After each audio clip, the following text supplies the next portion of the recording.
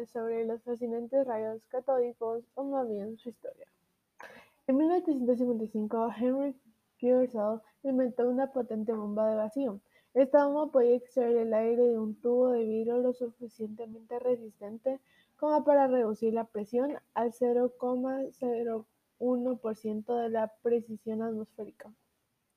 Fue la primera mejora importante en las bombas de vacío después de que Garrick inventase la bomba de aire, 2 siglos antes.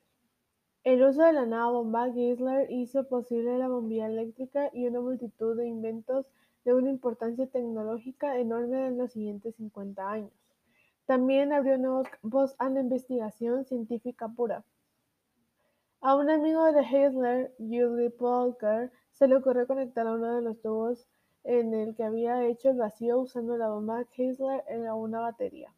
Se sorprendió al descubrir que a pesar de la muy baja presión obtenida con la bomba de Geissler, la electricidad seguía fluyendo a través del tubo.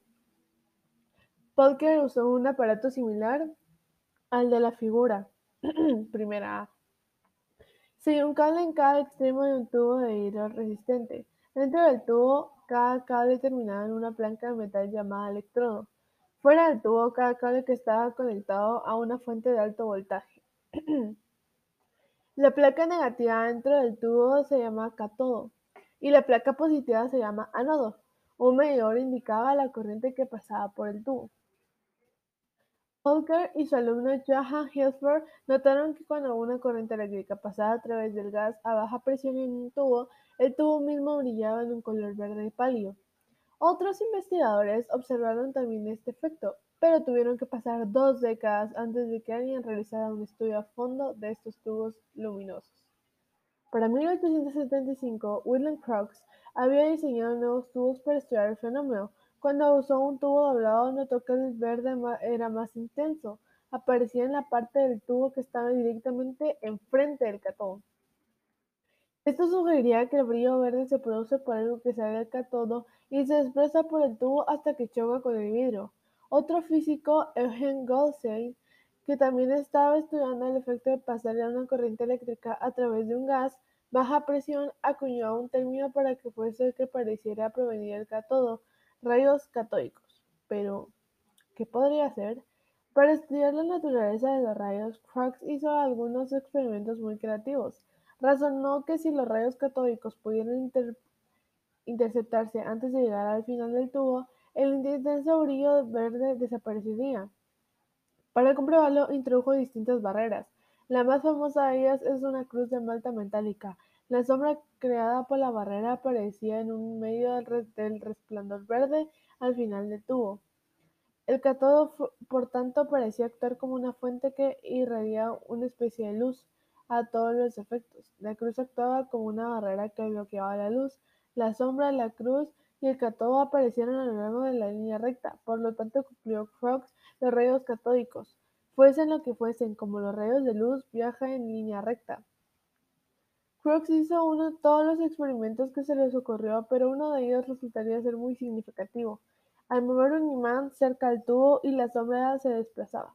Crookes también había descubierto que los campos magnéticos desvían los rayos catódicos, algo que no ocurre con la luz. Tras muchos experimentos, Crookes encontró las siguientes propiedades en rayos catódicos. No importa de qué metal esté hecho el cátodo, siempre produce rayos con las mismas propiedades. En ausencia de un campo magnético, los rayos viajan en línea recta, perpendicular a la superficie del cátodo que los emite. Un campo magnético desvía la trayectoria de los rayos catódicos.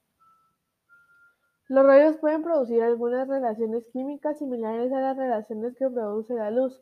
Por ejemplo, ciertas sales de plata, como las usadas en la fotografía, cambian de color cuando incluyen rayos catódicos sobre ellas. Además, Crookes sospechó, pero no logró demostrar concluyentemente, que los objetos cargados electrónicamente desvían la trayectoria en los rayos catódicos. Los rayos catódicos fascinaron a los físicos de la época. Algunos pensaron que los rayos debían ser una forma de luz. Después de todo, tienen muchas de las propiedades de la luz. Viajan en línea recta y producen cambios químicos y resplandores fluorescentes, al igual que la luz. Según la teoría de Maxwell, la luz consiste en ondas electromagnéticas, por lo tanto los rayos catódicos podrían ser, por ejemplo, ondas electromagnéticas de frecuencia mucho más alta que la luz visible. Sin embargo, los campos magnéticos no modifican la trayectoria de la luz, pero sí de los rayos catódicos. Sabemos que los campos magnéticos ejercen fuerza sobre las corrientes, es decir, sobre las cargas eléctricas de un movimiento. Un campo magnético desvía los rayos catódicos de la misma manera que desvía las cargas negativas.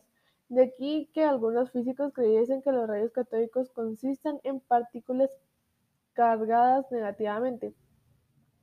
El debate sobre si los rayos catódicos son una forma de ondas electromagnéticas o una corriente de partículas cargadas continuó durante 25 años.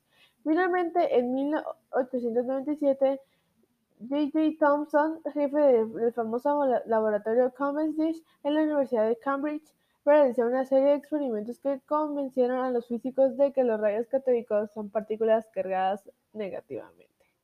Muchas gracias y eso ha sido todo.